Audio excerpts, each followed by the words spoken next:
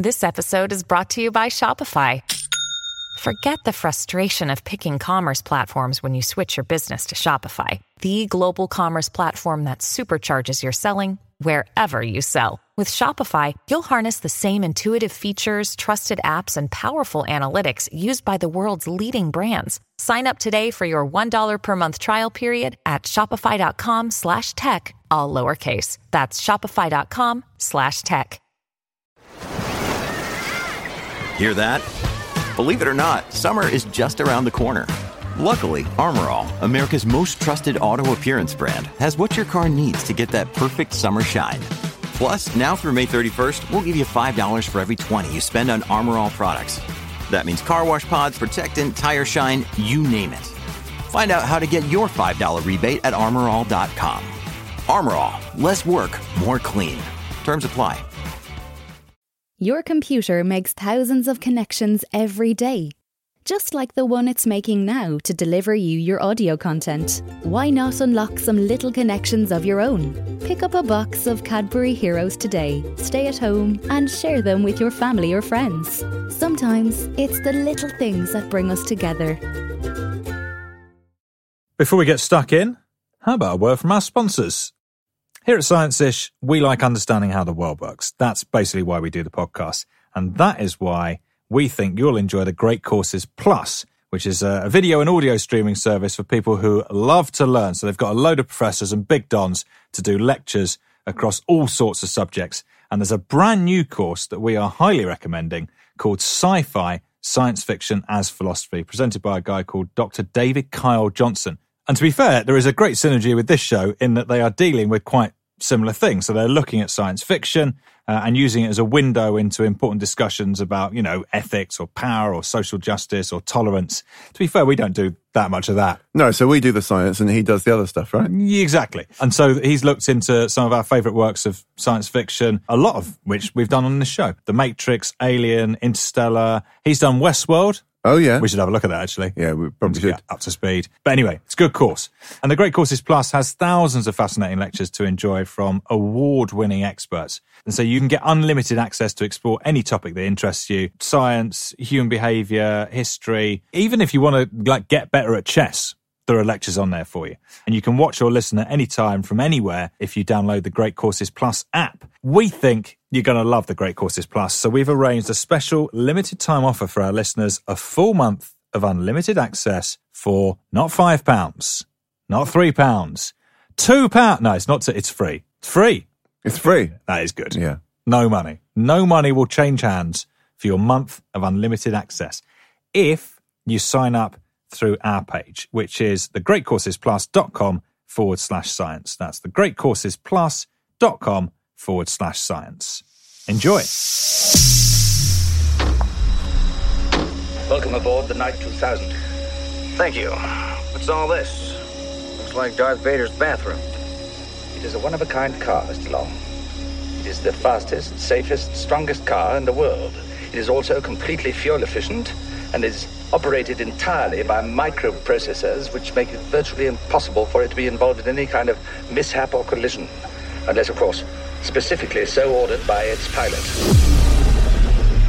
Don't tell me this thing flies. No, but it thinks. It thinks. My car thinks. Tonight we look at the future of self-driving vehicles. Would you get into one? Well, many people believe autonomous cars are coming, and soon. Manufacturers around the world are investing in the technology to develop them. Businesses and consumers are anticipating ways they can use them. Do we need driverless cars in our lives and in our future? Well, for me, the answer has to be yes. You also told me this machine couldn't have a collision.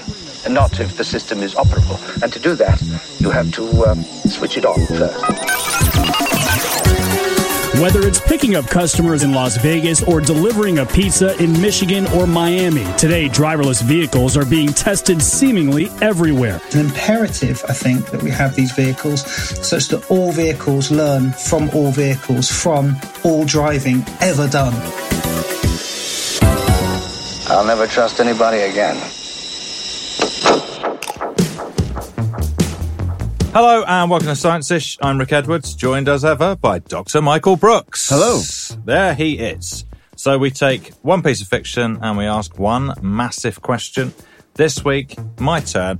The subject is driverless cars. Driverless cars, which means we are looking at... This is one of our only TV series. We're looking at Knight Rider.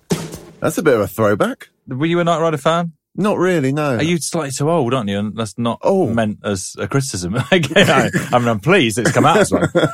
Yeah, I think I was slightly too old. Yeah, I absolutely loved it. Did you have all the toys? So Did you have much. everything? All the merch? Yeah, all the merch. Well, actually, not all the merch because I think it was quite expensive. A bit of merch.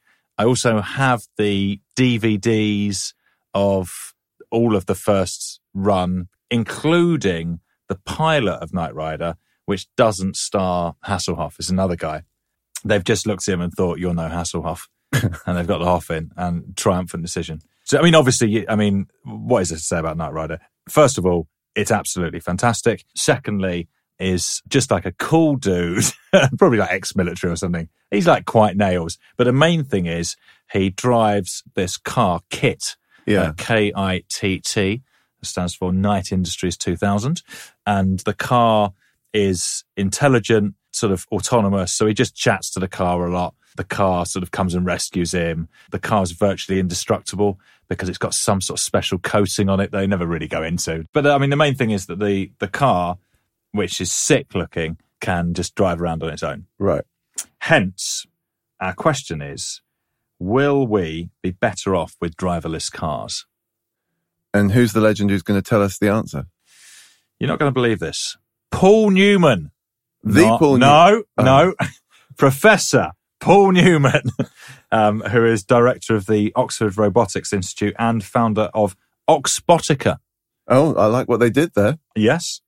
And Oxbotica is an artificial intelligence company focused on bringing autonomous software into vehicles around the world. I.e., he's going to make himself a lot of money. And he is one of the biggest dons out there on the self-driving circuit. Thanks to Google, driving in the future may mean telling the car where you want to go, then sitting back to enjoy the ride. Do we need driverless cars in our lives and in our future? Well, for me, the answer has to be yes. There's no steering wheel in here. There is just... Car comes up. Oh, there's a car. We enjoy driving, but by every metric, we're not very good at it. I mean, just by counting alone, something like 80% of all accidents are caused by human inattention or simple mistakes. And that inattention is something that machines just don't do. They never get bored. They don't get distracted. And so for me, we're compelled to have these machines. We're not condemned to a future of time wasting and congestion and polluting. There is a better way forward with vehicles driving for us. Gimmick. Google believes self-driving cars will be a reality a lot sooner than you think. If you go up to someone and you find they've had a car accident, it's obviously sad. But then if you ask them, did your neighbour get better? Did they become a better driver because of your accident? They'll probably look at you somewhat obliquely. But you see, this is one thing that the machines can do. So it is always bad when there is an accident. There's nothing to be talked about there.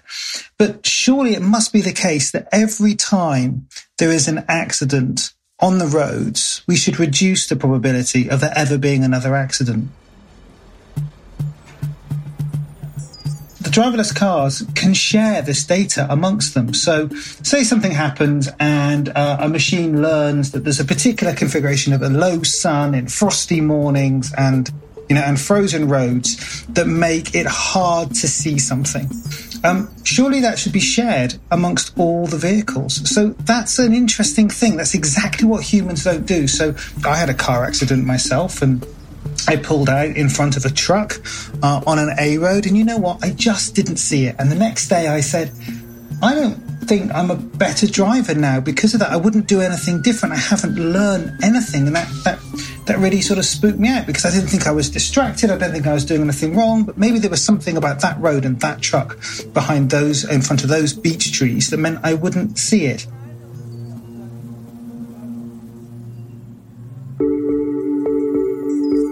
Now, that's not the case then with machine learning in vehicles. They have the ability to share updates across the whole fleet. And that's something I think that is very compelling, unique, and it's an imperative, I think, that we have these vehicles such that all vehicles learn from all vehicles, from all driving ever done. That's exactly what humans don't do.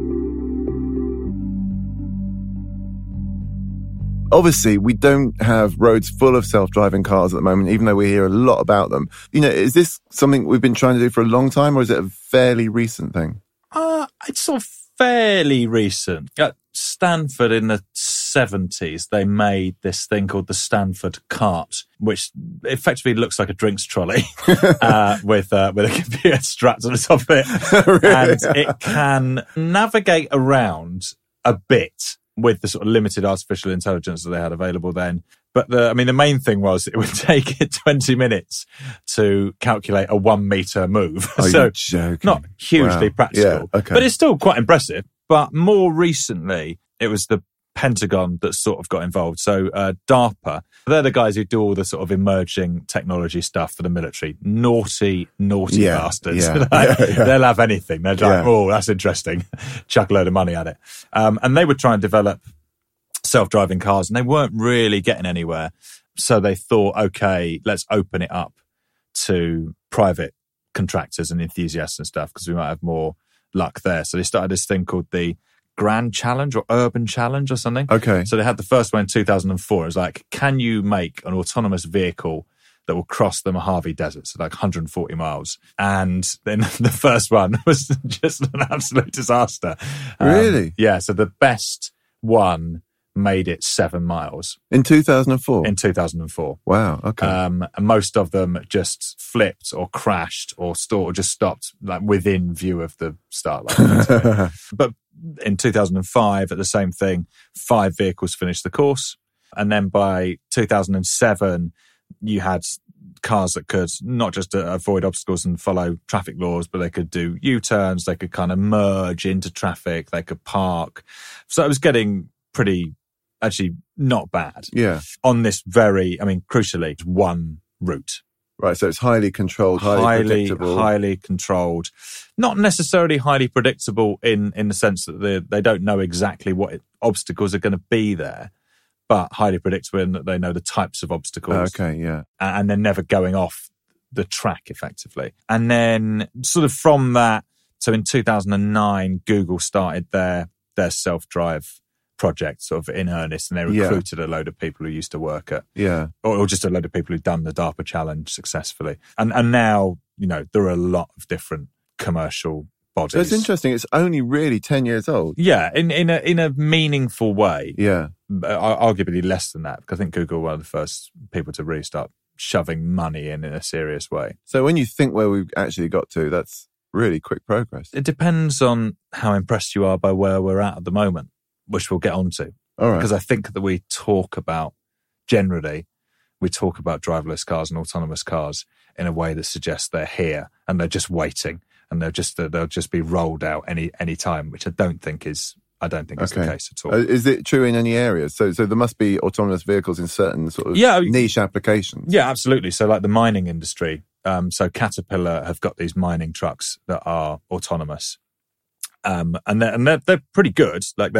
But they're absolutely, again, in this controlled area, effectively like a geo-fenced area. Yeah. They're going down routes that they know and have been pre-programmed. All of the other vehicles on there are also autonomous, so you don't have a danger of accidents because they can all be linked. I mean, you don't want to disrespect the achievement, but it's quite an easy context in which to have autonomous vehicles. Similarly, farming, there aren't entirely autonomous tractors or anything yet, but they're getting that way. Because it's sort of just driving up and down a field, turning at the end and coming back, but doing it in a very sort of regular, reliable, and crucially profitable way, because there's no error. Apart from when a Rambler crosses the field, presumably, and then but it might be able to spot that. I think make a beeline for them. I don't think it would do that. But that would be an error, wouldn't it? in the software. Depends how you feel about Ramblers. So how do driverless cars and driverless vehicles drive themselves? What's the anatomy of an operating system that would allow vehicles to do that? Well, I guess there are three key questions. I always say it's where am I, what's around me, and what should I do? If we can answer those questions, then a whole load of robotics endeavours come into view. Hello, Tower. This is Firebird 2304. How are things on the safety autoway? Tower to Firebird 2. All traffic moving in normal pattern. So let's start with the first of those questions, where am I? So you might say, well, you should use a GPS. And that's not a bad idea, although it's not very, very accurate and it's not very good near buildings. It definitely doesn't work in buildings and it definitely doesn't work underground. FB2 to Tower. We're heading for Chicago. Please route us through. Over. Roger, FB2. So more likely, you'll be using something like a camera or a laser on board that peers out at the world. And by doing some image processing, so perhaps comparing, if you like, an internal map of some sort of what the world looks like. And that could be a series of remembered pictures, or maybe it's even the 3D structure of Oxford Street. You can compare what the sensors are seeing at runtime with what the memory of the world is. View screen map shows your location within our control zone. And so that would then give you a position. Green line marks scenic route. Red line shorter route. The second question, what's around me, again often involves those same sensors. So perhaps a laser, a camera, and some radar. And it's using image processing and machine learning techniques to process that data coming from those sensors to try and find in the image things that are of interest. What are those things of interest? Well, you might say it's cars and it's people. So you can imagine the machine trying to localize little areas of pixels in those images where there are cars and where there are people. But then you've got to think, what about things that I don't recognize? What about some strange shape? What if there was a horse in the road or something that could be moving? So perhaps below that, you have a layer that says this is stuff that's moving and that's stuff that's not.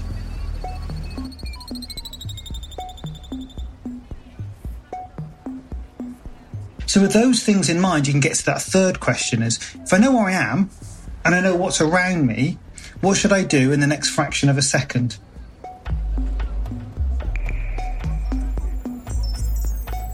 And so that's the planning problem. So that takes in all the data about perception and generates a local plan that says, okay, in the next fraction of a second, I want you to accelerate or decelerate or turn the steering wheel left and right.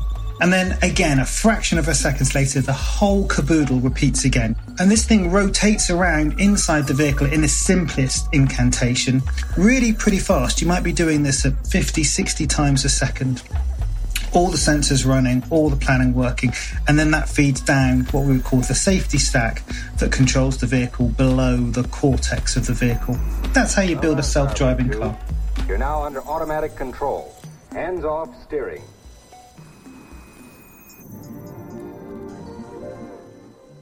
Right then, let's do it. Fairly straightforward, it seems. What's the problem? Well, the main problem is that we are not very close to having cars that are, or not in the way that we probably imagine it. So I would have guessed, okay, so I just go and buy a car that is driverless, that I sort of sit in the back of, and it ferries me around. And for various reasons, that's not going to happen in the near future. One is just cost. All of the stuff that Professor Paul was just talking about is really expensive. Then on top of that, the real problem is just the mapping, the mapping of the surroundings. So any autonomous vehicle out on the road currently is geo-fenced. So it has a certain area. So it might be that the entire city has been mapped and it can drive around that city. But if you put it anywhere that wasn't mapped, it would be absolutely fucked. And so would you be. Oh, right, so it doesn't do real time, sort of just looking out and seeing what's there? No, that is a long way in the future. So they think that, and I don't even know the timescale, but whatever, 50 years time, then effectively the artificial intelligence on board the cars will be at a similar level to to humans. And so all you will need is something like Google Maps. Yeah. And it will be fine. It will be able to get around. Yeah. But currently, that is nowhere near. So it needs this prior information about its surroundings. And these aren't, there's even an argument about whether you should call these maps because they're so complex. You can't use GPS. GPS is just nowhere near accurate enough. We're talking about, to make these things safe, maps that are sensitive even to like a tectonic move. You're joking. No. Because if you're centimetres out and you plot in the wrong direction, that you're centimetres out for a while, you end up being quite a long way out. So the amount of data, if you think about it, that it needs to be contained in a sort of 3D, constantly updating map of everywhere is insane. And you basically can't fit it in your car, which again seems like an odd thing, but you just cannot fit that amount of data on board in the boot of your car. It's not economical to be like communicating with the internet the whole time. So it's a real challenge. People don't know how to store that data, how to streamline that data about the world that the car is moving about in. So currently, it's just in the areas that have been mapped, quite small areas. So you're just sort of ring-fenced. Yeah. But then the other thing is that people just aren't sharing this information. So maybe Uber have mapped Philadelphia. Yeah. And then Google have mapped San Francisco. There's not a standard for those maps. They're not sharing those maps. So it's just like there's so much cost. So what will ultimately happen, I think, is that they'll just have to amalgamate. So with all this kind of stuff going on, the whole thing is about making these things safe, really, isn't it now? Entirely. Because that's the thing that the public understandably are worried about. That are these things safe? And what's the answer? Well, the answer is sort of yes and no. As Professor Paul said, humans are bad drivers. We're quite inattentive, easily distracted, we get tired. None of those things apply to driverless cars. But there is a difference, I think, between public perception of a regular car accident caused by human error and a car accident that is caused by a machine. So there's been a couple of examples. So there was a fatal collision that a self-driving Uber had with a pedestrian recently, which is one of the first driverless car fatalities.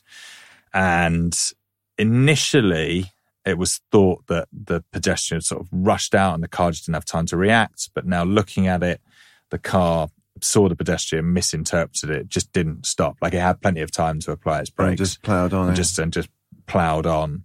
All of these driverless cars that are going around at the moment have a person in there as well. As a safe, the person at the time was just looking down at their lap, which is really the sort of, I think, the biggest jump for people getting in driverless cars is going to be the idea of it being kind of half driverless car and half you is basically unworkable because we're a really bad backup because we just don't pay attention. So Google did a thing where they got their employees to go around like the parking lot and they said, look, you have to be alert at all times in your driverless car because there'll be times when you need to take over. And they're really clear on that. And then they watched and people just get bored basically and they start like watching videos on their phone and stuff or sitting in the back seat. Yeah. So you just can't be relied upon. Devin, the car just drove around the truck and steered itself. Yes, it's marvelous, isn't it? I hate it. I like to make my own decisions. Well, the microprocessor deduced that you were acting contrary to your best interests. It had two choices. Either to slow down or to maneuver around the obstacles. Well, then why didn't this thing slow down instead of driving around the truck? It would have been a lot safer. Well, why? Come on, I find a flaw in their perfect machine here. No flaw, I assure you. It's just that... Well, it's just what? Well, it was showing off for you. What?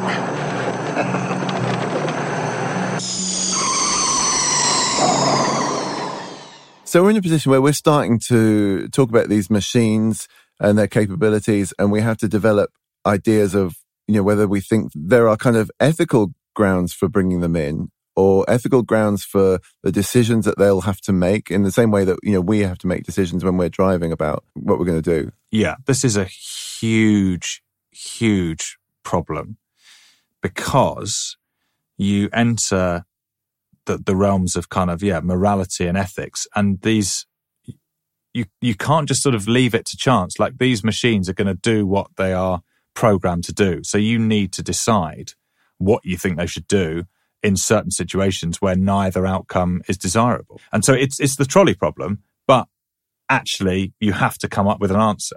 So the trolley problem is the old psychological experiment where you say, you're on a bridge and you see that an out of control train is coming under this bridge, and there's 5 people like tied to the track ahead of it, but there's also there's a lever that you can pull and it will send it off on another track where there's just one person tied. So the first version of the trolley problem says, you ignore the fat man. The first version of the problem says, do you pull the lever so that it goes off and just kills one person, or do you leave it and so it just plows in and kills 5 people? Yeah. And people would tend to say, well, I'd pull the lever. However, if you then get rid of the lever and you just say, if you push the fat man over the bridge and he lands on the tracks, he's heavy enough that he will stop the train. So he will get killed, but the 5 people ahead won't. People are much more reticent about doing that. About pushing the guy off the bridge. Ultimately it's the same problem. It's just you don't like the action of I'm having to push a fat man over a bridge. I'd rather pull a lever. Do you have to lift him up over the parapet? Is that quite difficult? I think weirdly you probably have to coax him into it. It's like, listen, fatty, you could do everyone a favour here.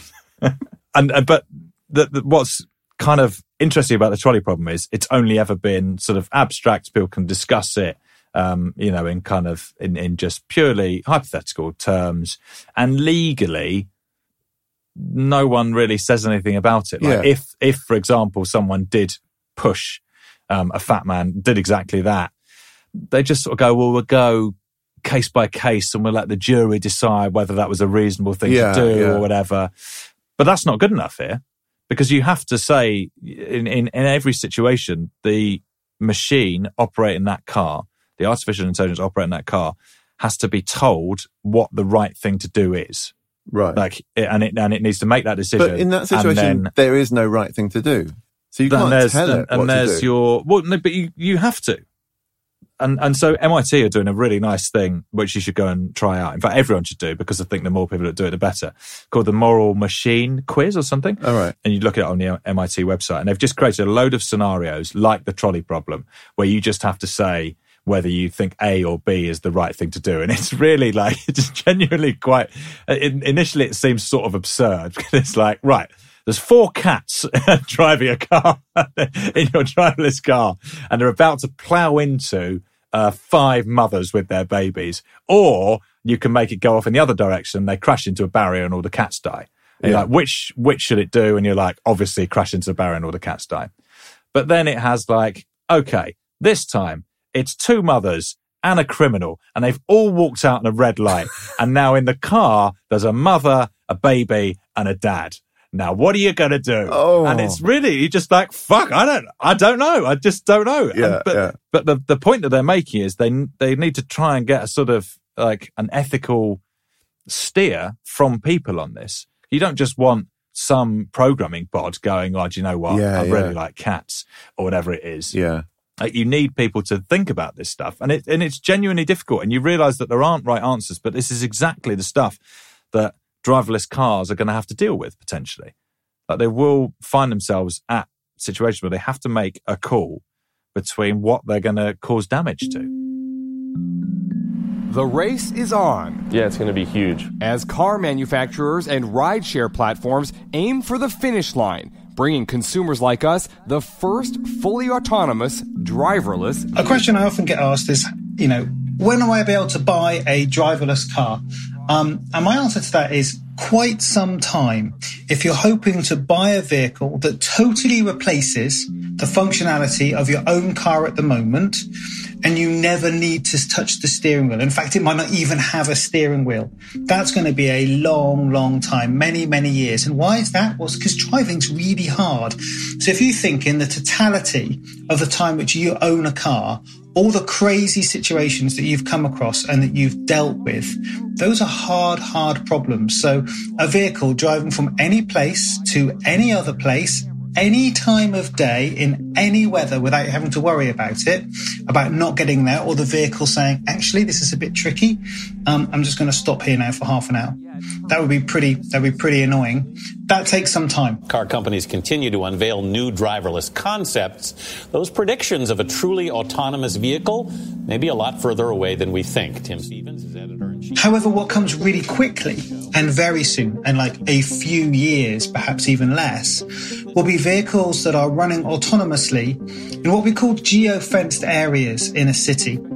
And those vehicles will be very well rehearsed. They'll be very confident in the places that they're working in. So you have mobility as a service, as a transport solution in cities like that. So, will we be better off with driverless vehicles? Yes. And notice I didn't say driverless cars, because they're obviously coming and they're obviously going to be great. Think about all the things that as a species we move. And I think almost all of those will be helped and made more efficient by autonomous vehicles. Move them faster, move them safer, move them cheaper. We move a lot of stuff, and some of those jobs are really boring. So you can think about one forklift driver being able to operate 10 forklift trucks. You can think about ports becoming autonomous, and you can think about warehouses becoming autonomous, and farms. And for me, this amplifies what we do. It doesn't replace what we do, it amplifies what we do. Robotics and autonomous systems are going to touch all of our lives, and I'm really positive about the opportunity it's going to give us, frankly, as a species. All right, so how is this all going to play out? It's complicated, but are we actually going to get sort of driverless cars alongside us sort of on the motorway? Am I going to sort of be competing against something that's sort of, driving itself and doing a better job than me and potentially going to kill me rather than, plow into the old lady on the side of the road? Maybe. I think one of there's so many problems, but another problem is having exactly that, having a combination of cars with drivers, human drivers, and driverless cars on the road. Because you can immediately see, and people have done studies on this, that human drivers will take advantage of driverless cars if they know they have great split-second reactions. So if you're at a junction and it's the driverless car's right of way, but you're in a hurry, you're going to go. Yeah, you're going to mug it off. You're going to game it, aren't you? Yeah, you're going to pull out in front of it because you know it's going to stop. Which is like when you're sat in the back of your driverless car, like waving your fist at the driver who's just made you pull over to the side of the road. Yeah. And people, just like pulling out in front of them without a care. So that's an issue. And then the fact that the dream sort of utopian vision that Professor Paul put forward at the start was where you have all of this network of cars communicating with each other, learning from each other, and it's all kind of very harmonious. And, one car makes a mistake, the whole network learns, it never happens again. Great. But is that going to happen? Well, probably not, because they're not all going to be talking to one another, because they're going to be made by different manufacturers, potentially using totally different software and mapping. So they're going to be competing in some way. So it's not, it's not necessarily going to be as harmonious as Professor Paul imagines. Of course, it might be that I'm not allowed to drive, presumably, when self-driving cars get good enough so that they're all better than me. Am I just going to be banned from driving? Yeah, some people have suggested that might happen quite soon, like within our lifetimes. So sort of 25 years, humans might just be banned because we aren't great drivers. That's the thing. And certainly if you compare them if you compare them to the sort of the perfect ideal of a driverless car working well, then humans are rubbish. And that's why there are so many deaths on the roads. And if you wanted to minimize that, like the safest system is it's all driverless cars. Yeah. Driverless cars plus cars with drivers, not so good. I don't really buy this utopia where driverless cars are just going to give us this beautiful golden world in which there's never any more accidents or problems on the roads ever again.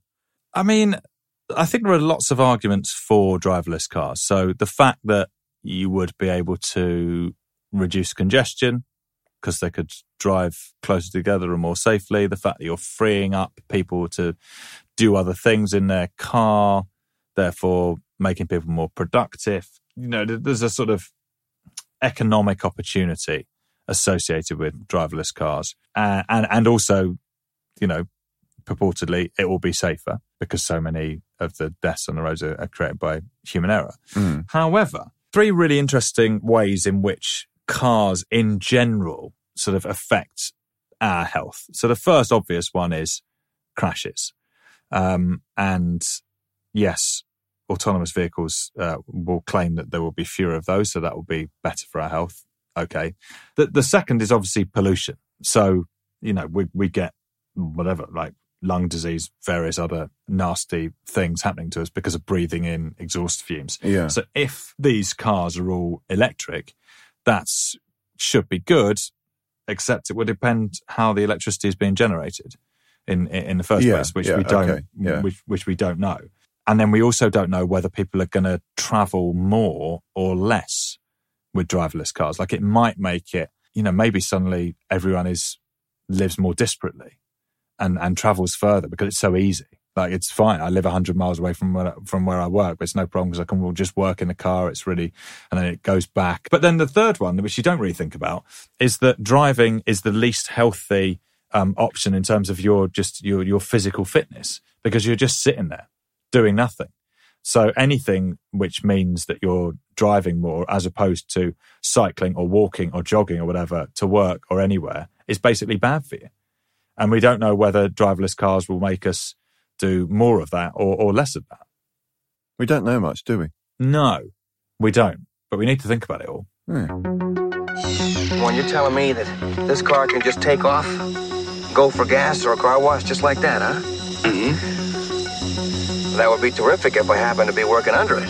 It wouldn't harm you, I assure you. Its primary function is the preservation of human life. Your life. By me, you mean anybody driving this thing? No. I mean you, specifically. You, Michael Arthur Long. So will we be better off with driverless cars? If the utopia happens, then yes. But I think on the way there, I don't think we're going to see a great improvement in life. No, it really depends. There's just lots of decisions to make that will be made by... I mean, honestly, the hardest thing is going to be legislating this stuff. Yeah, which is absolute nightmare. Yeah, I don't want to get involved in that. No, I didn't imagine you would.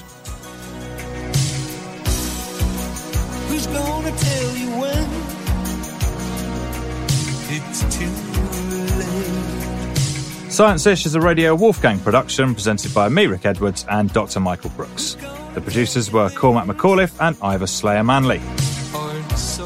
Special thanks to Professor Paul Newman.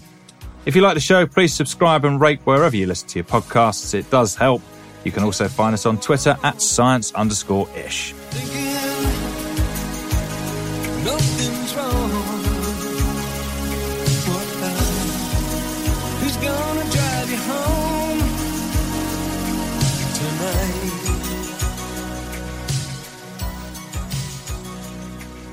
When I did my speed awareness course, we actually had to do a kind of drive around with an instructor. Did you have to do that? No. Yeah, so you must have really broken the speed limit. Yes, by 6 miles an hour. Animal. And so we were doing this drive around, and this advanced instructor said, wanted to see how we drive and what could be improved about the way we drove. And I was the only one that broke the speed limit while I was on the course. Very good, Rosie. Just so keen to do another one. You're like, can I book in? See you next week, guys. Yeah, she wasn't very pleased with me. Your computer makes thousands of connections every day. Just like the one it's making now to deliver you your audio content. Why not unlock some little connections of your own? Pick up a box of Cadbury Heroes today, stay at home, and share them with your family or friends. Sometimes it's the little things that bring us together.